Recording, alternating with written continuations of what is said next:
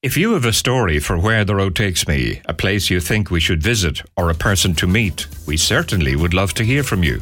J Green, all one word, with an E at the end. jgreen@c103.ie is my email address. Or you can write to John Green, C103, McSweeney Quay in Bandon. Last week on the programme was spent on Blackball Head on the Beara Peninsula, where I met up with 90-year-old native Jerry Harrington, or Jerry Blackball. This week I pass on the strong urge to drive the Ring of Beara, which many people say has just as much to offer as the Ring of Kerry. However, this week before I leave, I stop off in the town of Castletown, where I was born 21 years ago. Well, all right, I was never good at mathematics. We hear about some famous people who were born here, how fishing rebooted the town in the 50s and 60s, and the people who rightfully claimed they had worked for the BBC.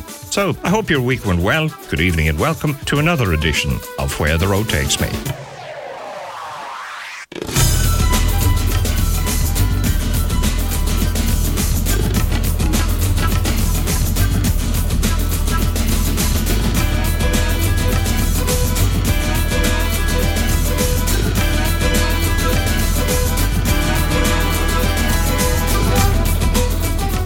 On past visits to the town and on arrival, I always looked forward to parking the car in the square, throwing back the seat and just watching people go by to see how many people I could remember and identify from growing up here. That now has become increasingly difficult because Castletown has become, like many other Irish towns, very cosmopolitan. However, the first local that I apprehend is historian and Shanachie Teddy Black, who reflects for me on how the town has come through recessionary times, a pandemic, and how dependent on the fishing industry it really is. I suppose it has always been very dependent on fishing, which is fantastic. Thanks be to God we have the fishing here, because without it, the town would have died, I'd say. When you're dependent on one resource, I think, in any area, it's very risky then if anything goes wrong. And there's great credit due to the people who have expanded that business themselves, because, as you know, the fishing started here in the 50s and was built up through, local people initially. And the local fishermen have a lot to be proud of, really, when you look at the place today and see how many people are still employed in the factories and so on the Inish Island. And they've fought very hard for lots of things. As you know, we're not going to get into any political stuff with this nor anything, but it is true that they have fought very hard to keep their quotas, and without the quotas, as you know yourself, all of these people will be without work, and little towns like this just wouldn't be here. Well, the town, like most small places, as you know, they've changed completely in that you don't have the single family shops as such. I must say that we're lucky in a way that we have a family from the town that owns Super Value. It's a very, very large store today, and we're very proud that the family are still there. It's great to see, and hope that they'll be very successful, because, as you know, the multinationals have come into most places. The argument back along was, the supermarkets take you over from the smaller shops. Now it's the multinationals. Now it's the multinationals that take you over from the supermarkets. So I suppose, in a sense, it's like any town, when people build something themselves, and then if there's a family to pass on to and such on, it just fades away. And I think that's terribly sad, but that's the way life is today in most places. And until we get other interests in the area where people will find they have to open up services again, and this is what I was saying to you earlier today, I think that Castletown is a great opportunity now. It seems to me, and I believe it because I've seen it over the last couple of years, there's great vibrancy here again now. There's a lot of young people now who have come into various committees, and they've come into little festivals and things, and they're pushing very, very hard, because they're full of enthusiasm, and if they're not nurtured now and respected, do you understand me, that would fall away again. But sure. I believe they're only at the start now, and you could see it in lots of things that have happened around the area. New restaurants opening in town, and then you have places like Breen's, who used not, that was the lobster bar. They used to do food, but now they're a very nice little rest. So all of the old places are still going. So all of that is very, very good. I think there's great hope for people here, to be honest with you. It has recovered dramatically. Well, I would say in the last 2 years now, yeah. there's a Business Development Association as well. They call themselves the CDA, and I know that they're doing great work as well. So in fairness, I think there's a lot of cooperation from around the whole of Beara as well. It's becoming a new destination. I think it's going to be a very, very strong destination, and it might be the savings of a small place like this when you get good tourism in. It could be great walking, sailing, all that kind of thing.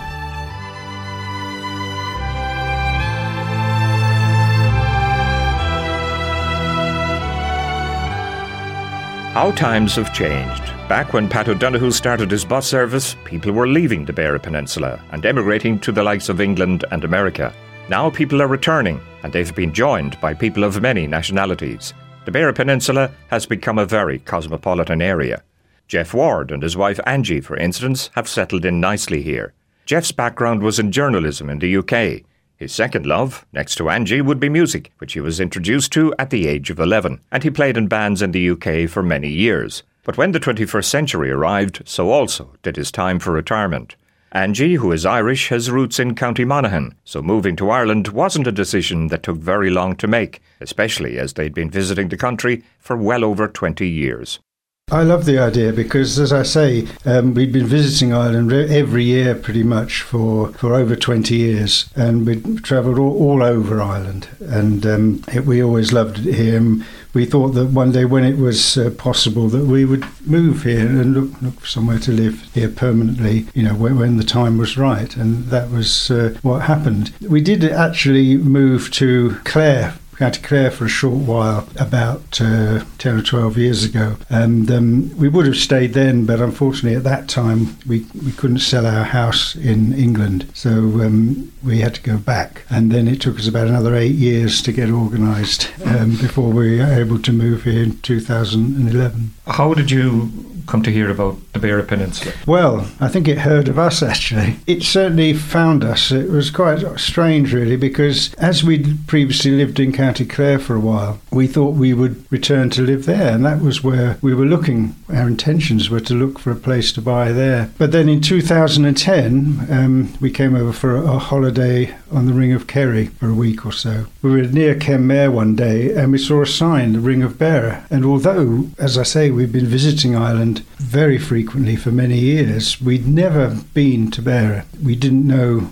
what the place was like at all, so we thought, okay, we'll follow the signpost and have a look and see what the Ring of Beara is like. And so we set out, and we followed the Ring of Beara right way around the peninsula, and we were absolutely stunned with the scenery and how beautiful it was. Well, not at all far from where I went to primary or national school lies the grave of Pádraig Ó Laoghaire, which I must admit I wasn't aware of at that time. Ó Laoghaire was a noted Irish language enthusiast, and so, accompanied by Fágna O'Donovan from the Beara Historical Society, we travelled to the parish of Iries and the townland of Inches north of Castletown Bear. It was here in 1871 that Pádraig Ó Laoghaire was born.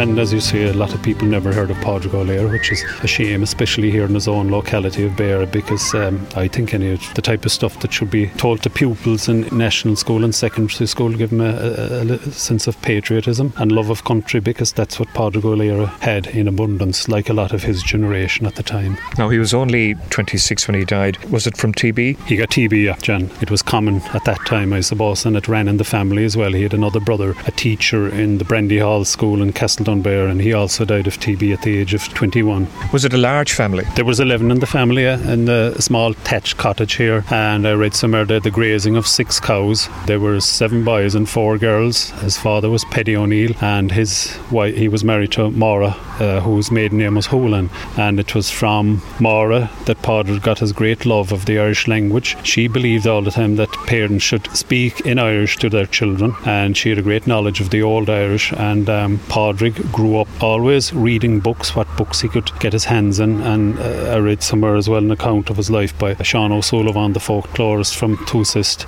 writing in the 1930s. He wrote an article about Pádraig, that he was always seen with books in his hands. Even when he was eating, he was reading books. Now, his family were poor, of course, and they couldn't afford to send him to teaching college, but he got a job as a monitor teaching here in the local Kilmacown school a couple of miles up the road here at the age of 14. Apparently all the pupils loved him, and he would give prizes of books then to pupils that were doing well, and he would play football with him after school and everything. So he wouldn't have had far to go to school here, just basically just a mile or two up the road?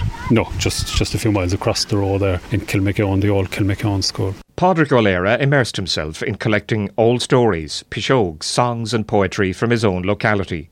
At the time, there was a curate in Iries called Father Larkin, who introduced Pádraig first to the new Gaelic League and its newsletter. It was called Irish Now na Gaeilge. I have 2 copies of it here myself from the 1890s. And Pádraig started writing, sending in prose writing and poems and songs and pishogues to Irish Hour na Gaeilge, and the editor was very impressed with him. Around that time too, there was a man called Osborne Bergen from Cork City, came down from Cork. He wanted to learn Irish, and he went as far west as he could go. And at that time, of course, there were still a lot of Irish speakers here in the Beara Peninsula. Osborne Bergen went on to become a professor of Irish in UCD, and he was the authority in Old Irish, and he wrote several books about it, and he died in 1950. He taught Osborne Irish, and I think it was through Osborne Bergen that he brought him to Cork City. It was there that he met Douglas Hyde, and Douglas Hyde brought him to Dublin, where he got him a job teaching in Rathmines and got him involved as well with the Gaelic League. Now, Pádraig and Father Larkin here set up the very first branch of the newly formed Gaelic League. The first branch outside the main cities and towns was down here in Iries at that time. Back with Shanachie and historian Teddy Black, we take a drive around town. It's nice at times to reminisce on places and people that would have slipped your mind through the years. This house here was Dr. Sheila Murphy's, and the strange thing about that was the Surgeon General's house when the workhouse was here. People have forgotten really that there was a workhouse. There was a workhouse here, because it was a fierce thing when we were young. You'd hear older people saying, they were scared of going to the workhouse. And I suppose because it had been built during the famine years, that would have been the reason. All the effects were still there. The effects were there. There was actually people still in trouble in the 1900s here, There was areas that were considered very, very, very poor. It was always dependent, really. It's funny, it was always dependent on fishing and mining. And when the mining died at the end of the 1800s, there was a huge exodus then again from here, There was 11,000 people here in 1900 in the Beara Peninsula. There's about 4,500 now. So a lot of people had to be fed.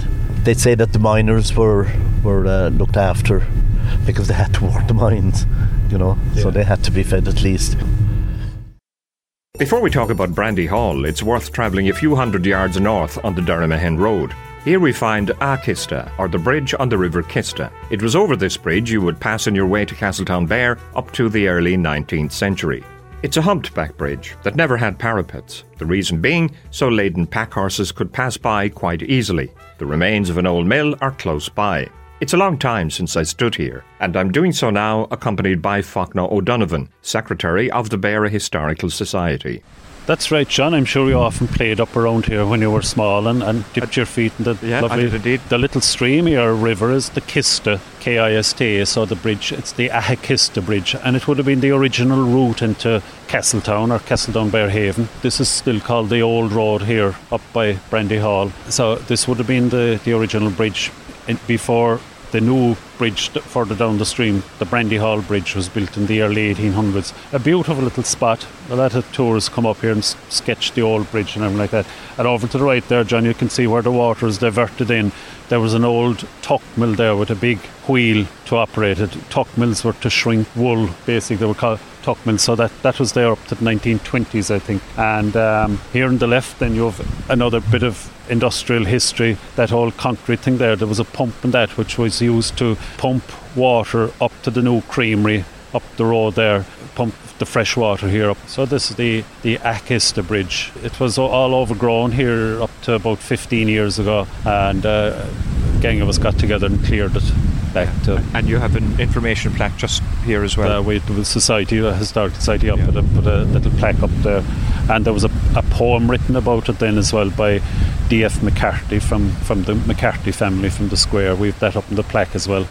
On Where the Road Takes Me this evening, I conclude our 2-part programme from the Beara Peninsula. This evening, I'm in the town of Castletown Bear, or Castletown Bearhaven. or Castletown, as it is often referred to by locals. Whichever, we're going back there again for part 2 directly after the break.